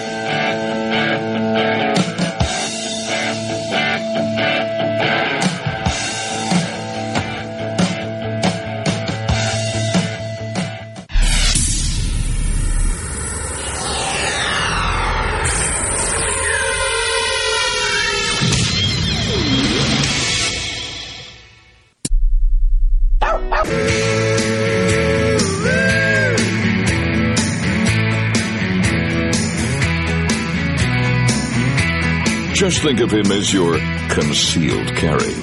This is the Lars Larson Show. Welcome back to the Lars Larson Show. It's a pleasure to be with you on a First Amendment Friday. Glad to take your phone calls and emails in a moment. First, if you want to join the best conversation in talk journalism, it's right here at 866-HEY-LARS. That's 866-439-5277. If you're a naysayer, we'll put you right to the head of the line. If you want to send an email instead, talk@larslarson.com. And, of course, you can always vote in our poll on X. Used to be called Twitter. Now it's the X. So we're calling it the poll on X. In any case, the question is there every day at Lars Larson Show. You can also find it on my website at larslarson.com. I want to tell you something. I've been to Washington, D.C. in January. It is a tough time of the year to go to Washington, D.C. In fact, I've been there for one presidential inauguration. And I tell you what, Washington, D.C. is nasty and cold this time of the year, usually. And it's nasty and cold today as the March for Life happened, one of the biggest pro-life rallies in America every single year. And at the time, Republicans up on Capitol Hill are working on a couple of bills regarding abortion or regarding pregnancy. And I thought we'd talk to Tom Jipping about it, who's Deputy Director of the Ed Meese Center for Legal and Judicial Studies and a Senior Legal Fellow at the Heritage Foundation. Tom, good to have you back. And since I haven't said so before, Happy New Year to you. Thank you. You too. Happy Friday. And by the way, would you mind passing along my regards? I don't know the man personally, but Kevin Roberts at Heritage did a fantastic job putting the WEF people where they belong over in Davos. It was a kind of a unique opportunity. We hear about billionaires and other sort of leaders speaking to that group, but the Heritage president being able to do that and probably saying a lot of things that a lot of them had not heard before was a great opportunity. I'm glad he could do it. I think my audience was really appreciative of what he had to say. I played some of the comments, along with the fact that Klaus Schwab of WEF is simultaneously saying, we are here to preserve democracy, and then we ran the soundbite of him saying, but now that we have AI and computers, we can just dispense with elections. We don't need to have elections anymore. Great. Your idea of preserving democracy has some interesting attributes.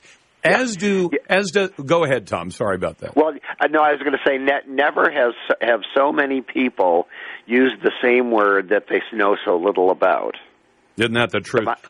Democracy. And here's the thing. I know we get into endless, and people always call and say, we're not a democracy. I said, I know we're not a democracy. We're a federalist republic with elements of democracy that are important. I wouldn't want to have, I don't know, I can't even imagine how we'd have a republic maybe like Rome's Senate or something where the people don't actually get to vote for their representatives, but they're allegedly represented by them all the same. That one sounds like it's got problems. But let me ask you about this. And first I'd point out the mainstream media seems capable of turning anything Republicans do into anti-abortion. So the two bills that are being pushed by Republicans, one supports pregnant college students. The other one would tell Health and Human Services, you can't limit federal funds for pregnancy resource centers.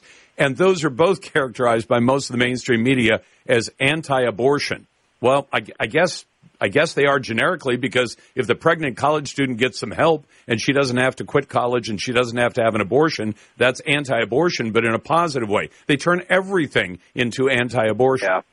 You know, just before you called, I was kind of scrolling to see what the headlines were about the March for Life today, and I was struck by exactly what you were just referring to. Every single one of them said, anti-abortion activists and so on. The fact is, the March for Life, which has been happening since 1972, has always been called the March for Life.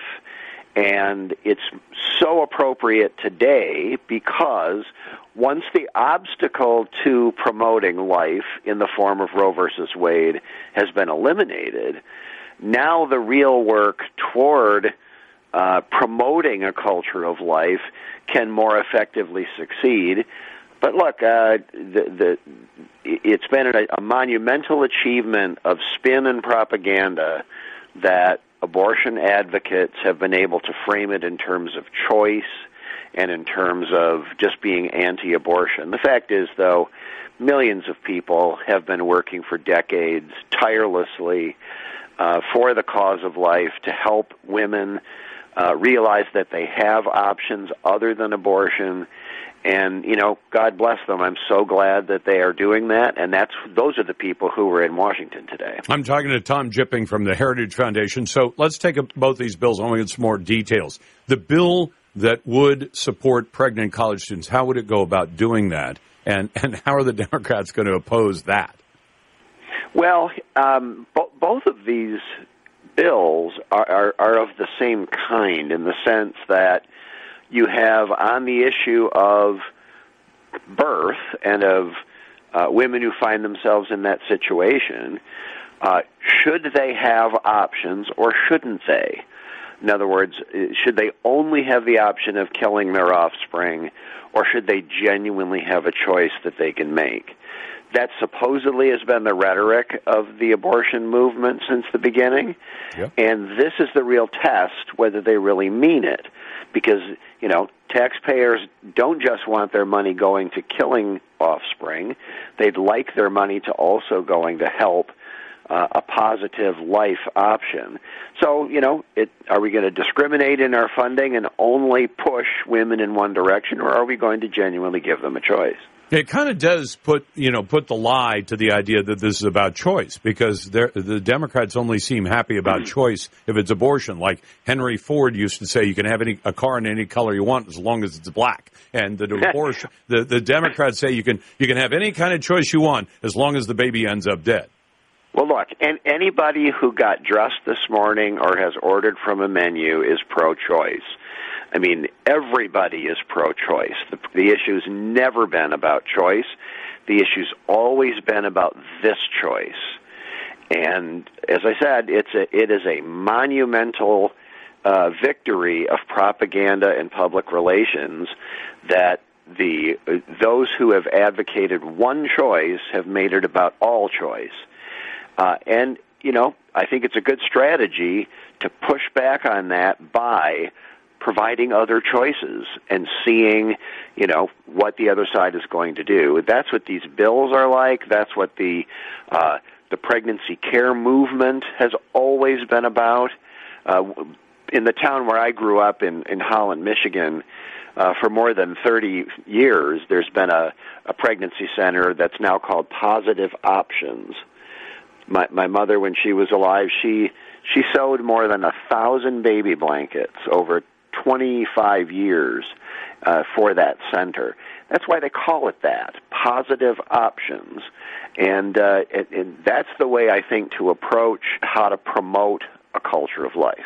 Now, do the Republicans have the backbone? I have questions about whether they have backbones at all, but do they have backbone to pass these two bills, send them over to the Senate? Even if you say, well, we know what the Senate's going to do with them, fine, make them vote on it. I mean, I would hope senators would say, okay, we'll vote them down and get them on the record as saying we're not in favor of helping pregnant college students keep their baby and finish school, and we're not in favor of pregnancy resource centers. Can they do that? Well, there's a lot of chapped fingers in Washington where, they're putting their finger to the wind and seeing which way it's blowing. And we all know that the issue of how to frame the abortion issue is a touchy one, and Republicans are scared.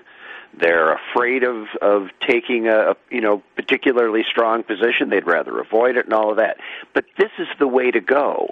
This is the right way to frame it in a way that will actually help people, actually expose what politicians' positions on these issues are. So I hope that it's not about an abortion ban. I hope that Republicans can see that this is a good strategy, that's how they ought to do it. Now, I worked in the Senate for 15 years. I know that there are limited ways for the minority to, quote, force the Senate to do X, Y, or Z. Yep. However, let's hope they get it done. Tom, thank you for the time. I'm up against a break, but that's Tom Jipping from the Heritage Foundation. We'll be back in a moment with your calls at 866-439-5277. Send your emails to talk@LarsLarson.com.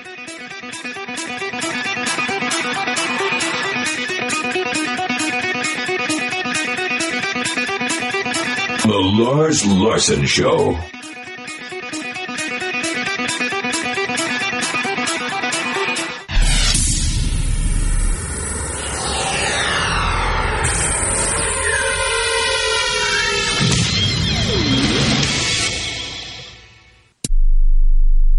This is the story of a...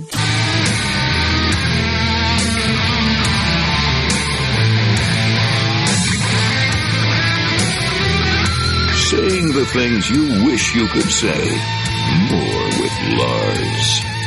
Welcome back to the Lars Larson Show. It's a pleasure to be with you, and I'm glad to get to your phone calls and emails. As we say, we promise that this is the best conversation in talk journalism, and you can be part of it. If you disagree with my point of view on something or something I've said, I'm glad to have you call and do your best to counter my arguments. And if I'm not ready for that, then my argument's not ready either. In any case, glad to have you do that. And, of course, you can always vote in our poll on X.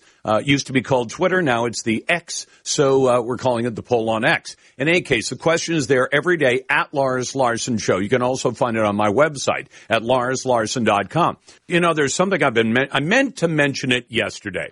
I don't follow football that closely. I mean, if you listen to the show, it's not that I'm against sports. It's just I'm not the kind of dedicated fan in either basketball or baseball or football, or certainly not soccer. But don't get me started on soccer. But there was something I saw, and I thought this really bore some mention. And, in fact, it was brought up by a couple of my favorite websites. There's a young guy by the name of C.J. Stroud, and he is 22 years old, and by all accounts, he is an absolute phenomenally great NFL player. And he was the youngest starting quarterback to win an NFL playoff game.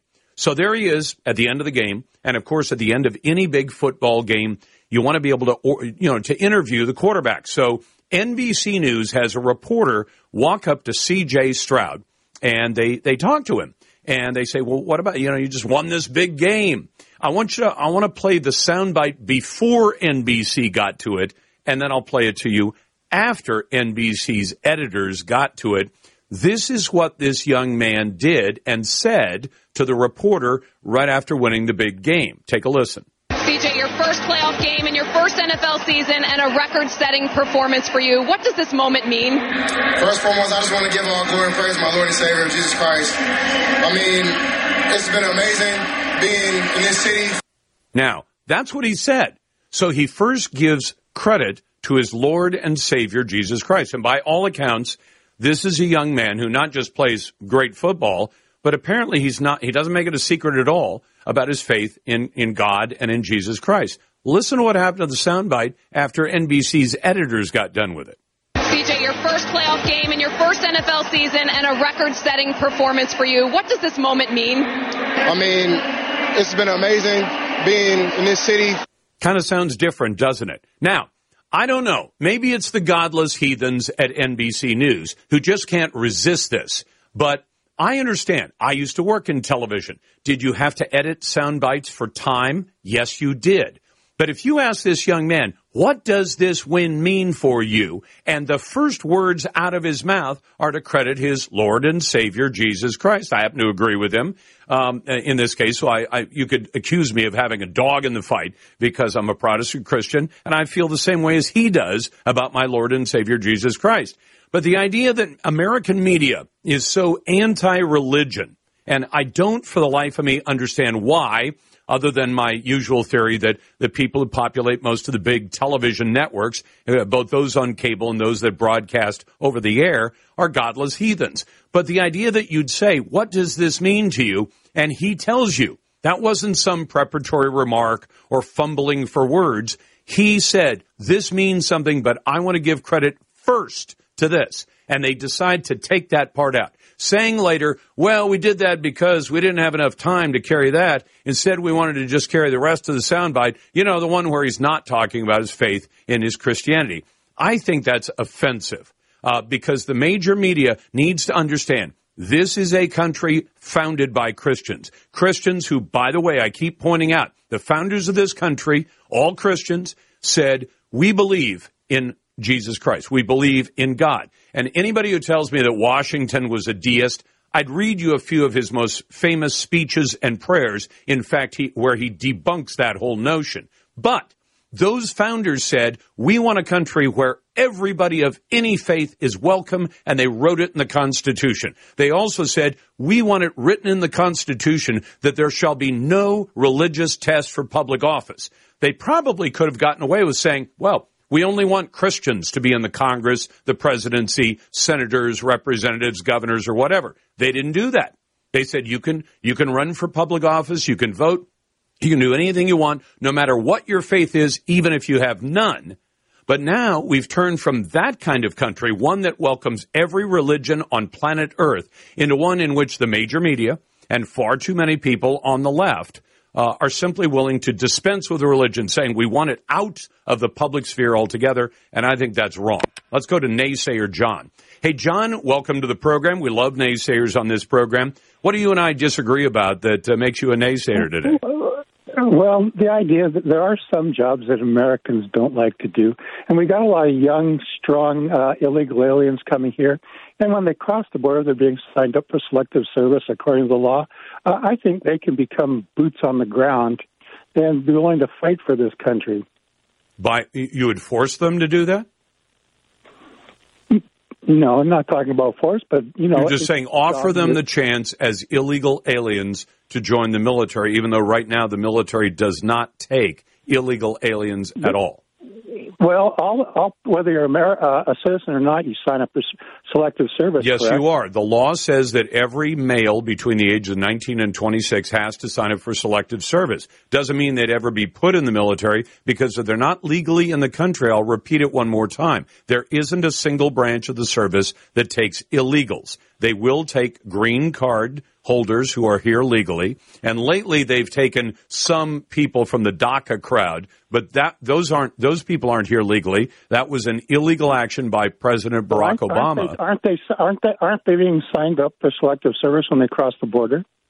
No, as far as I know, they are not being signed. Now, the law says that once they're here, if they're between the ages of 19 and 26, they're required by federal law to sign up. But are they being signed up at the border? I see no indication of that at all. Here's the incentive. They can have amnesty if they join the military, maybe. No.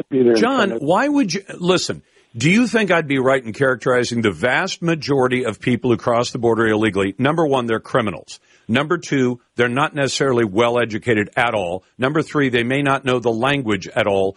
Why would you throw that kind of burden on the U.S. military saying, we want you to take people who don't necessarily know the language, don't necessarily even have a high school, hold on, high school or junior high education, but we want you to take on the job of training them for a job when they're not even starting with the basics that a kid out of high school in America has. Why would you do that to our military? Well, if they're not willing to fight for this country, they should go home. No, if they're here illegally, they should go home, right?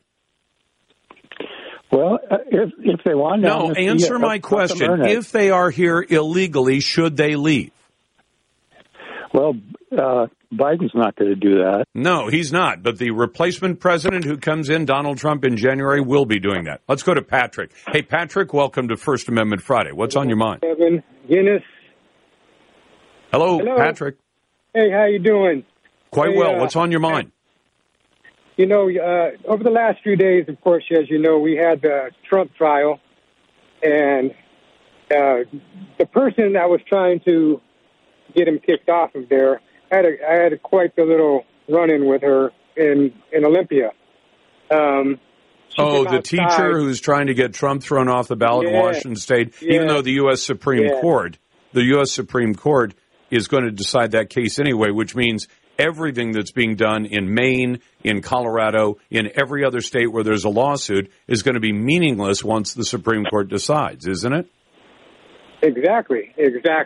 And, you know, the thing is, she's just typical, liberal hate. You know what I mean? I know exactly what you mean. Patrick, thanks for the call on First Amendment Friday. Glad to get your calls at 866-HEY-LARS. Send emails to talk@LarsLarson.com.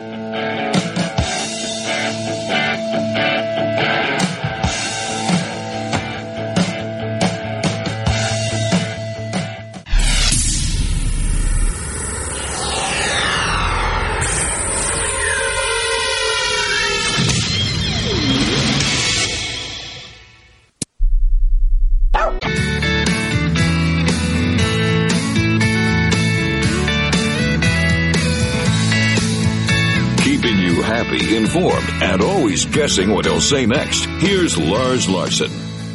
Welcome back to the Lars Larson Show. It's a pleasure to be with you. And I want to put this to you this way. Joe Biden absolutely loves to lie. I mean, there's no other way to explain how one man has managed to plagiarize and lie so many times before he even became vice president, then lie as vice president. And now that he's president of the United States, he occupies the office. He's lying like a rug. And now we're finding out that an awful lot of the things he lied about, especially those things he lied about involving his son Hunter, you know, the coked up son who bought guns in violation of laws that Joe Biden says he's in favor of. Joe Biden wants gun control. How about some gun control on your coked up son Hunter? And I've got a couple of little details of that as well, including what the FBI knew they had when they took Hunter's gun into possession and then examined the bag it was contained in and found cocaine. And the FBI has apparently known about that for years and did nothing about it. First, welcome to the Lars Larson Show. It's a pleasure to be with you, and I'm glad to take your phone calls and emails at 866-HEY-LARS. That's 866-439-5277. Naysayers always go first, and you can vote in our poll on X. Should citizens who buy Bibles, rifles, or sporting goods end up on the terror watch list? Well, turns out that Representative Jim Jordan, member of Congress and the chair of the House Judiciary Committee, has demanded to get more information about why the FBI and the DOJ were asking American banks to track anybody among their customers who bought Bibles, who made any kind of transactions involving terms like MAGA or Trump, who also bought things like sporting goods at Bass Pro Shops, places like that.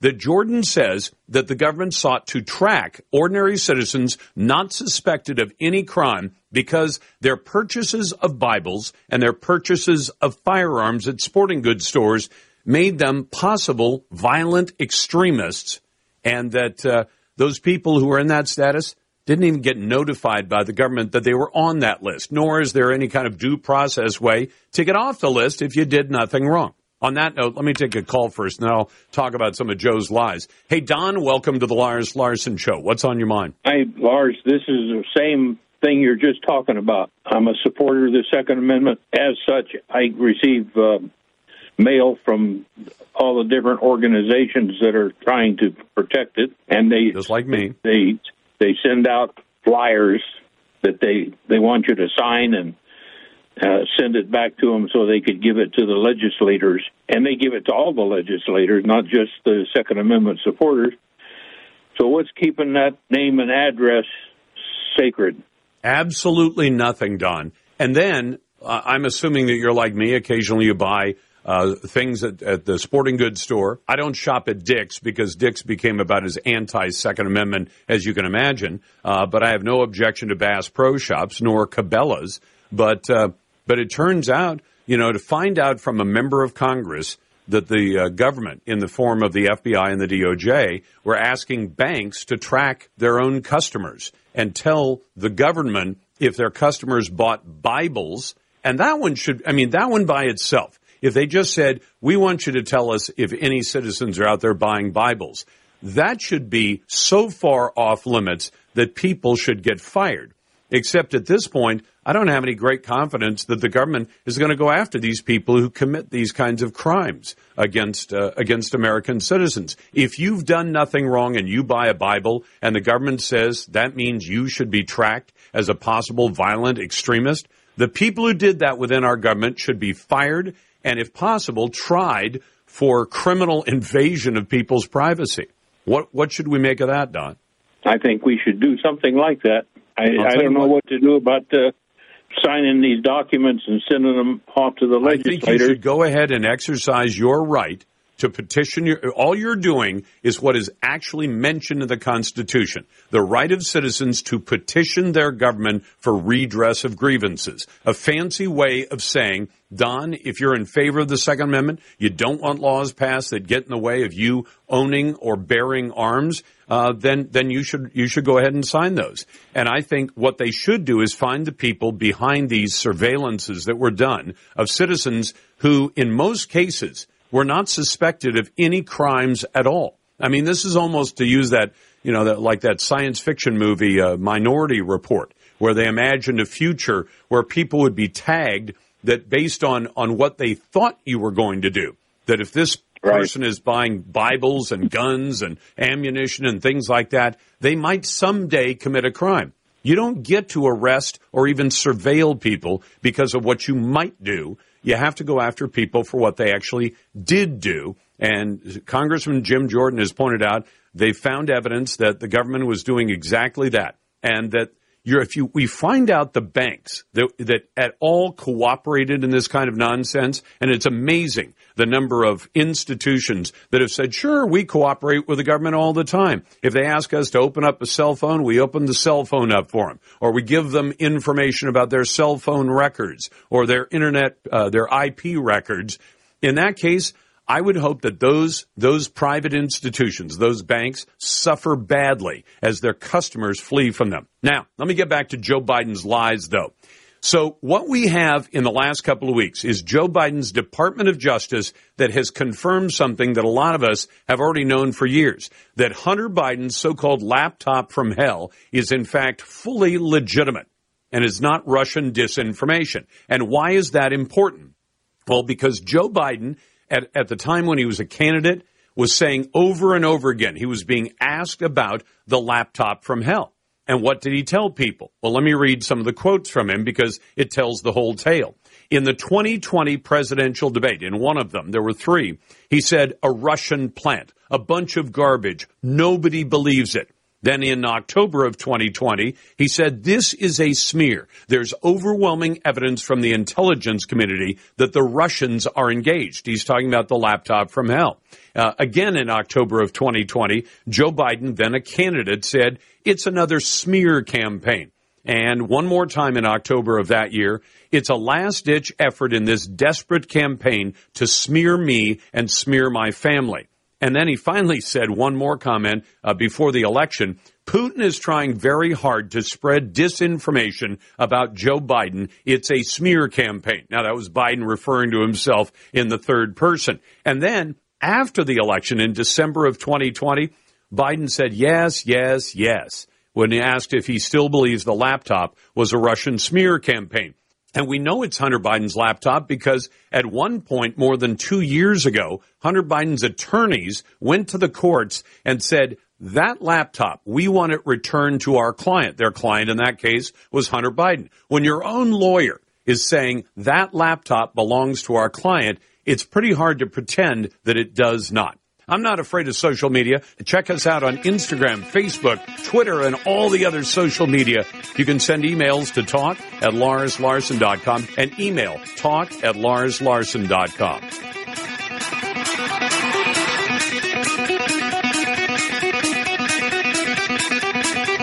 The Lars Larson Show.